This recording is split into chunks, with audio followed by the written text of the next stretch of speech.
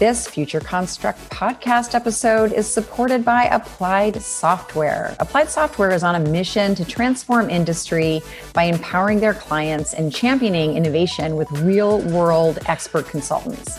So visit ASTI.com, it's ASTI.com, and please let them know that we here at Future Construct and BIM Designs sent you.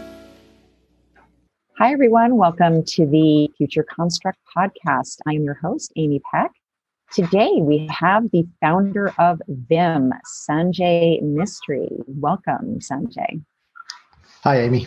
Thank you for having us here on this podcast. It's a pleasure being here. Yeah, so, I want to hear about the company, but I'd love to hear about your journey into this industry. So we have to dial that back a bit because obviously I'm quite old in this world. We've got time. My journey, I suppose it began a long time ago, actually, because I was one of those fortunate little children who knew what they wanted to do when they were about 7, 8 years old, having watched a program about computer graphics. And I followed that ever since. And so through secondary school in the UK and then into college and university, that's what I did. I kind of had a name and a focus in mind, and that was computer graphics at the time. It was in its infancy, obviously, back in the 80s. And so, getting into the industry was hard, but I had some really good teachers along the way. And then, through that journey, was it sort of a natural progression into the world of AEC? Or did you start off on more kind of a creative bent? I mean, I would argue they're all creative, but, more in the creative industry and then kind of shifted into AEC. When was that aha moment for you? So I actually was an animator. So I actually did feature film animation. I did visual effects. I was a CG supervisor for many other production companies in London, and having worked in both feature film animation and feature film visual effects, had taken me around, from that side. But from my college days, my university degree initially was a architectural degree. It started off as an architectural degree, but I soon found that it wasn't really my calling. And there was an animation course that I really wanted to do. So I actually studied traditional animation, cell animation, back at Bournemouth Art College in the UK.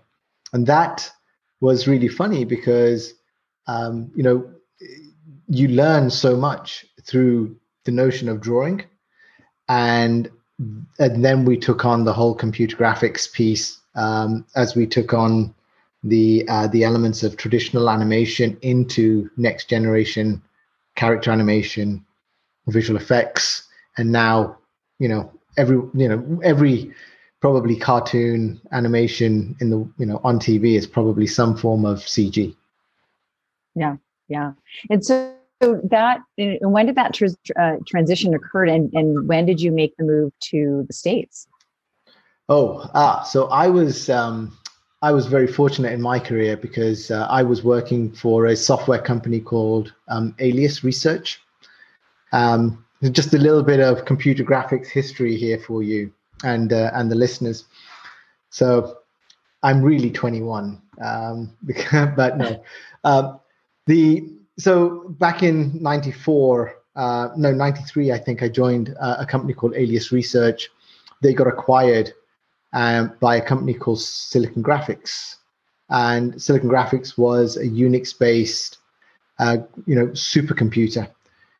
They happened to acquire two companies, which was actually Alias and a company called Wavefront. Wavefront was based out of Santa Barbara.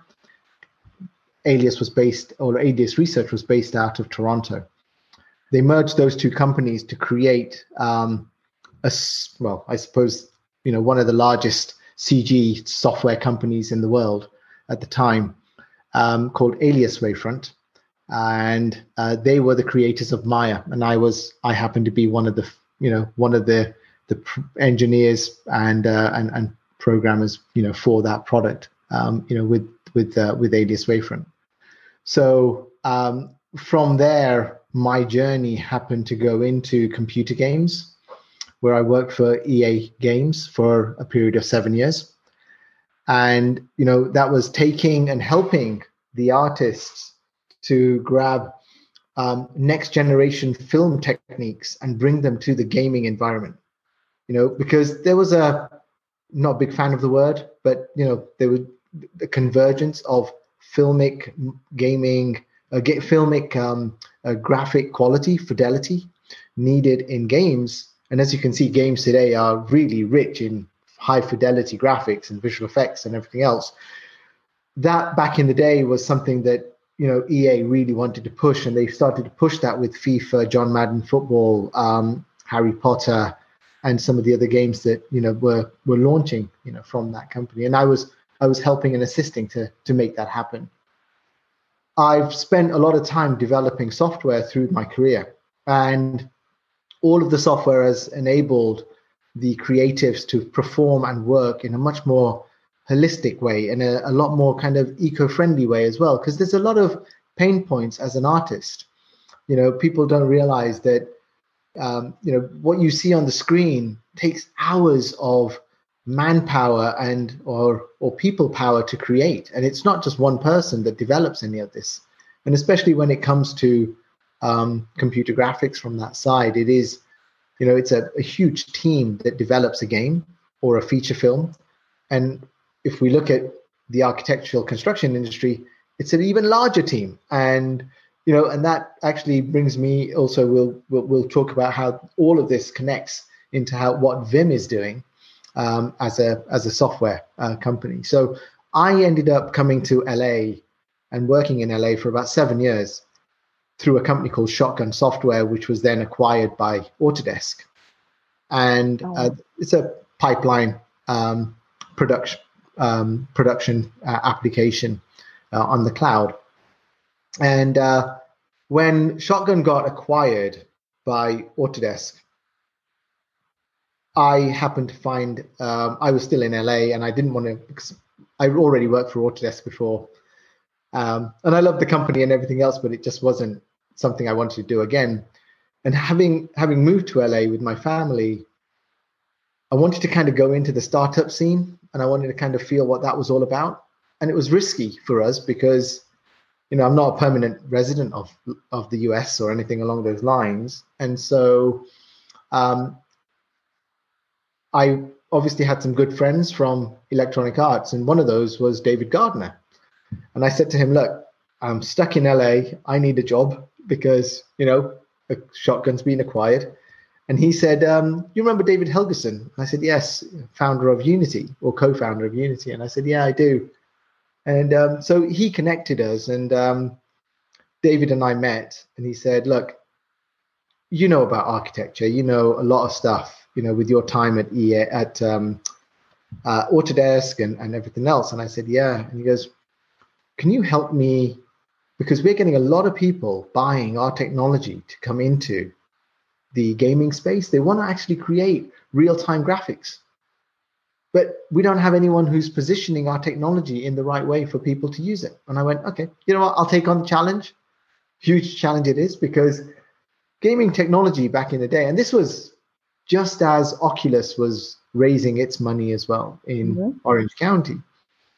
So there I was, beating the streets and knocking the doors of all of the large architectural construction companies in North America, traveling around and doing my thing in regards to showing them what gaming technology could do for the AEC industry, and how it's transformative in a way that conventional software is going to be left behind. And unfortunately, it was a lot of different conversations happened here, and some of them fell on, they just didn't work out. Some of those discussions, some of these customers in the AC industry said, why do I need gaming technology? We're a serious organization. We develop buildings. And I said, look, to simulate your building, to develop your building before you've even broken ground, you can do that in this. You can look at scheduling. You can look at different ways of setting up the layouts of those rooms with the owner, and the information you'll be giving back to the owner will be, hugely empowering to them, and they'll think that they're getting information that they've never had before. It'll, put a different spin on things. And a lot of that just fell on deaf ears, to be honest. It was such a hard discussion. So many people. But I have to be honest, I made some good friends. So the journey of going to see many, many different architects and going into seeing the general contractors and engineers, building owners, some of them saw the value of what a game engine could do, such as Unity and Unreal. But the people who really embraced this, there were a few companies, actually. HOK was one, Gensler was another, Pepper Constructions, and a construction company, another one. But at Gensler, they were really progressive in this, and they were already starting to look at gaming technology. A friend of mine, the late Alan Robles, and he was one who really was at the forefront of pushing digital experiences. His whole thing was at Gensler was about experiential design, and he could understand how a tool like real-time engines could actually benefit an organization like Gensler massively to help their organization internally, but then also help the owners understand what was going on within the building that they were going to be paying, hundreds of millions of dollars for, or billions of dollars for, because Gensler is renowned for creating super skyscrapers, right? Same as Foster's and some of those guys. So, with HOK, Foster's, and Gensler, and so forth, I would say the top 25, 30 architect companies really took on the gaming engine, kind of baton and ran with it. But it wasn't until much later on that they understood the value of it. It was about 5 years later. Now, for me, my journey, like most companies, what happens is, a new CEO comes in. So David Helgerson's, I was there for about 2 years, and we're pushing along the whole piece of, Unity for AEC. We're developing a product, and we have a new CEO who joins, and he says, "Hey, look, listen, we're going to have to pause all of this." So at that point, I'd already met Errol Wolford, my business partner, and he was creating something on the side and on the back where he was already using Unity, and he had this crazy vision of taking Revit models and making them accessible through the gaming environment. And I was like, okay. And one of the biggest pain points when I was talking to anybody within the AEC space was, how do I take my Revit models? How do I take my CAD data and put it into virtual reality, or even into a real-time engine of some sort? Now, I happened to talk to Errol, and I said, "Look, Errol, you're a super entrepreneur, everything else." And I said, "Look, we got a real good opportunity here to partner with Unity, and we could do some of the things." And so this is where Vim, he already had a company, and so we kind of piggybacked off the back of that and forged Vim AEC. And Vim AEC started out in developing technology that would go in from taking Revit models, processing those, and it's all fully automated. You don't have to do anything. And it was all on the cloud initially. We went, right, the cloud is the way to go. What we realized was architectural models they're huge. And, some of them are gigabytes big, and you've got linked files and all these other things from Revit. And you're like, wow, this isn't going to work out. If we can do this locally, it's better. So we actually paused as a company for about 2 or 3 months. And we had to take a real kind of clear look at what we were building and how we were developing things.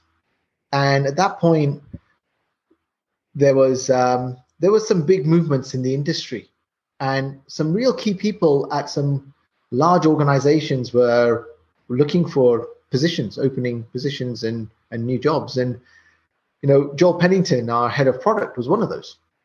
I know Joel Pennington. Yeah.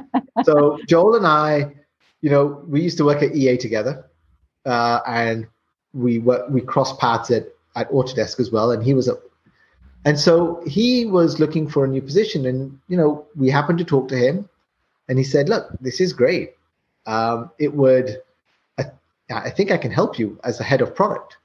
I can drive a vision on what we could develop on that side." And he had some really good contacts, and we brought in a head of R&D, Chris Diggins, and we developed with Chris and Joel. We developed something which is a game engine for the built environment, and it wasn't something that came easily because when you're built on when you're using third-party technology initially, and then you're going in and saying, guess what? Third-party technology isn't going to cut the mustard. What you really need to do here is that we actually have to have our own technology, because the built environment doesn't have anything that actually is dedicated for its requirements. And the requirements of the built environment are data. It's data. What Vim is all about is making data more accessible. And if you can make data more accessible, I'm pretty sure that we're going to help the ecosystem and the productivity of this industry. Because there's too many silos, and those silos are creating issues because no one's talking to each other and no one's getting the data. And the only people who have the data are the people at the top of the food chain. But who really needs the data are all these people at the bottom, because they're the guys who are either the general contractors or the trade contractors or everyone else that actually needs that data set. And so we built a game engine that is only for the built environment. It can manage really large data sets. We're talking gigabytes of data, tens of gigabytes of data. But the biggest thing is what we really worked on, and what Christopher did was he did multiples of different things. But the core aspect of this is that we created a new file format called the .vim format. It's specific to managing large amounts of data that can be transported with all of the BIM properties and metadata from the product manufacturing side as well. All of that data is going to be there. And the reason why we needed a new file format is because the built environment, as we move into the next 10, 20, 30, 40 years, our cities are not going to become less condensed. They're going to actually become more condensed. Our buildings are going to go higher and become more complicated and more complex. The data sets are going to become more complex. And unfortunately, the FBX file formats, the RVT file formats, and so forth, they're not going to make it. We had to develop something from the ground up that is going to help and be sustainable for that period of time, that next 30, 40 years. And so we built an open spec file format, which then sits within our engine. And so now we're the fastest engine out there that can take a Revit model, process that locally on your desktop, and bring it onto a low-powered device. And when we talk about low-powered devices, this is really important again, because within our industry, only the architects, and if you're sitting in an office, do you have maybe a computer with high-level graphics or something along those lines. But 99% of people in the construction industry are on the job site. They're using mobile devices, they're using low-powered devices, they're using old laptops, laptops that don't have NVIDIA graphics cards or AMD graphics cards. They're Intel-based, Lenovo laptops or so. And so the way that the architecture of Vim has been created is it's all about low-powered devices enabling large model data sets that you can visualize and actually gain all the data from and data for. And the more data all we at Vim want to do is give you access to as much information as data as possible to make, as Vim is that coordination application within the built environment, then connecting lots of different people. So when you're in the Vim environment, you can then have a huddle session, and you can have 30 people, 40 people within a huddle session within that. You can take notes, you can do multiples of things. But we want to democratize those complex tools that people say, hey, guess what? That's my territory. Well, this is the same thing that happened in the film industry and in the games industry and so forth. If you do not democratize the tools, you do not drive efficiency. And so, when we've put technology like clash detection inside of Vim. We've got tools like quantity takeoff inside of Vim. All of these tools are to enable, and they're to break down the walled garden silos of, you can only do that over there, or you can only do this with that team. We give access to those tools to those people who can actually become and make the industry more productive. This episode of the Future Construct podcast is supported by the amazing team at Applied Software. They have solutions for any modern project. Applied Software is on a mission to transform industry by empowering their clients and being the champions of innovation with their real-world expert consultants. They have a comprehensive suite of solutions for AEC, MEP, and manufacturing, and they have a singular focus to help you achieve higher performance. They have software, training, support, consulting, and custom development. Applied Software has you absolutely covered for all of your workflow needs. And BIM Designs is proud to be a client and partner of Applied Software. So visit ASTI.com, that is ASTI.com, and please let them know that Future Construct and BIM Designs sent you. I've got so much to comment on here. This is such a great story. And I think, it's so interesting that you pointed out that, there was a time and place where, that the entertainment industry sort of impacted gaming, but I think we're actually in kind of the opposite construct now, where it's like storytelling and creativity and the way we tell stories is going to have much more of a game engine construct, right? With branching narratives and so forth. So I love kind of drawing that particular line, but also I think to your point, we start thinking about, IoT and smart buildings and smart cities. None of them are going to be smart unless they're able to speak to each other, unless they're speaking the same language. And it's not going to be IoT anymore. It's, I like to call it IOE. I think that's starting to take hold. It's, the Internet of Everything. And I think this is a really interesting journey. And it's funny. I think in a lot of ways, your career has always been, kind of just at the crest of sort of the new waves of technology. I mean, I've spent, a lot of time with Maya artists. I was more on the commercial side of things than on feature films. But that whole explosion of special effects and computer graphics and, how that has evolved. I think it's a really interesting journey you've been on, and I'm really excited about, I think what the opportunity is with Vim and just with AEC in general is that, we have technology today that will allow you to see through walls, and you can do it on your mobile device.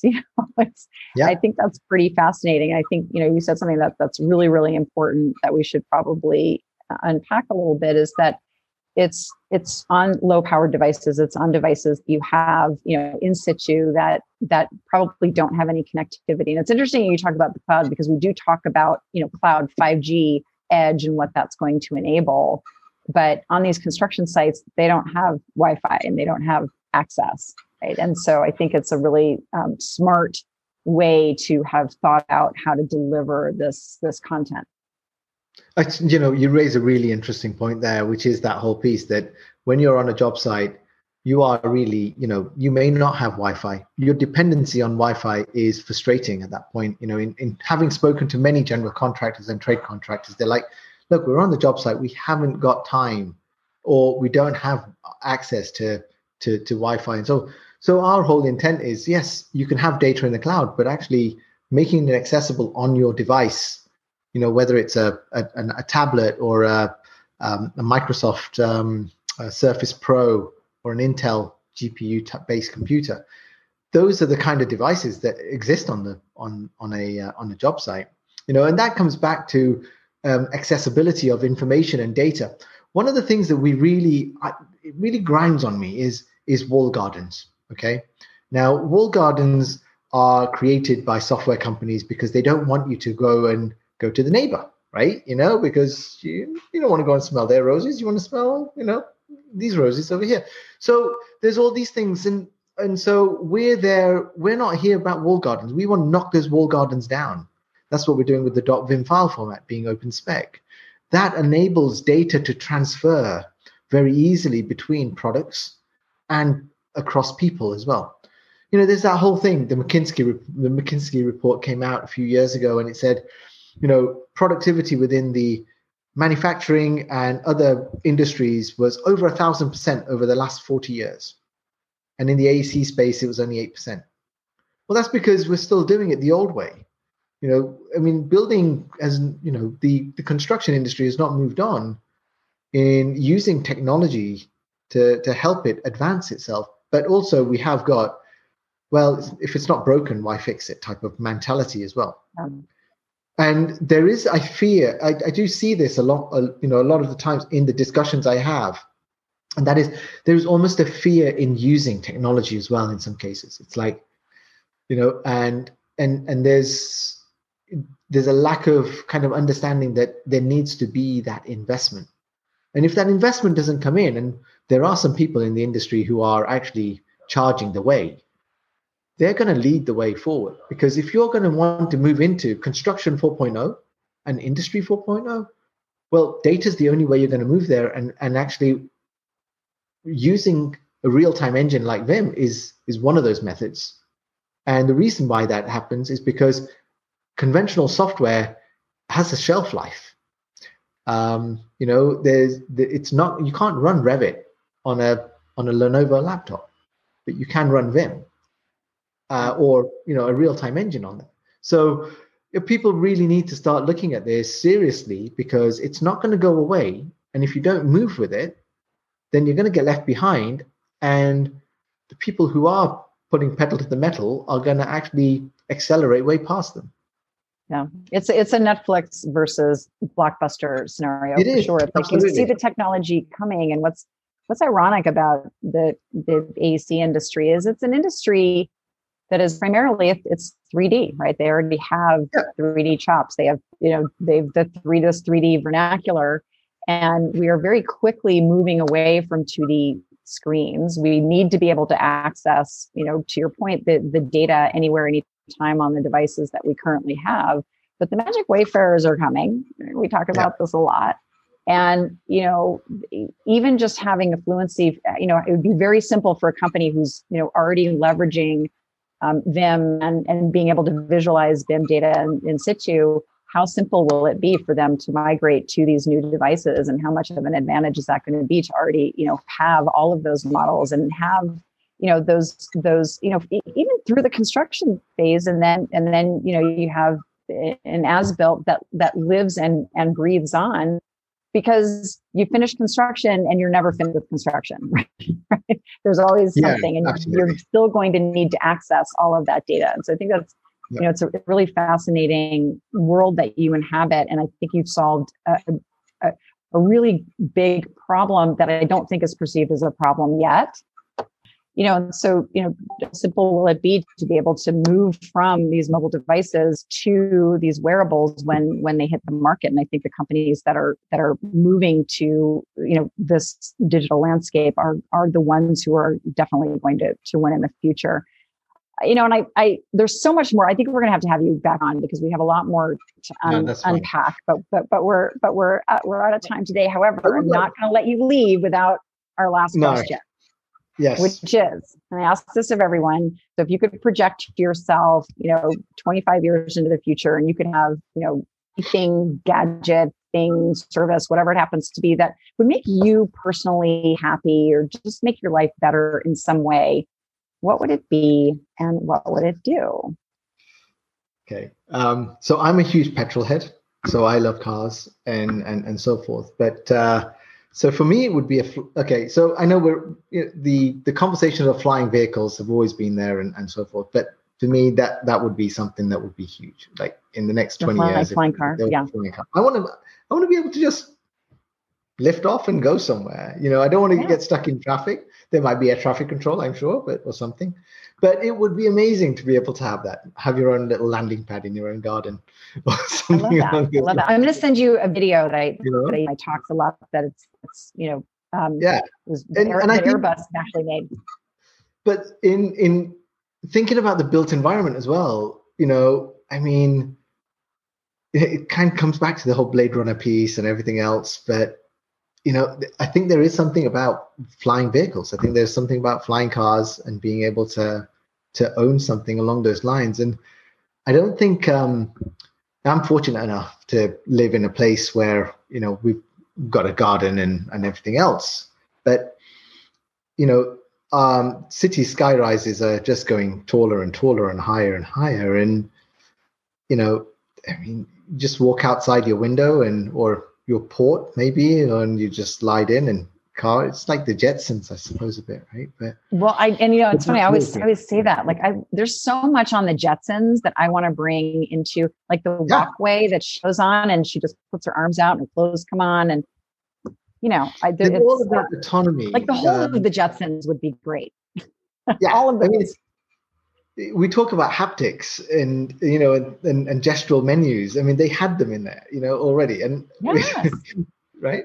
So So I mean, I would say that would be my one. I have another one, but I won't talk about that one right now. I'll leave that one next time. All right. Okay. Well, we're gonna have we're just gonna have to do really, really good driving courses. I'm not gonna name names of states where people don't drive well. California, New Jersey, New York. I did. Yeah. Sorry. But yeah, the driving license, I think we're going to have a higher bar than we currently do for flying cars. I think so. Yeah. But I look forward to the day. Oh, absolutely. So do I. I think it's going to be fun when you can do that, though. Well, Sanjay, it's been an absolute pleasure speaking with you. Thank you for joining us today. Oh, thank you, Amy. Thank you for having us. And this was amazing. Really appreciate it.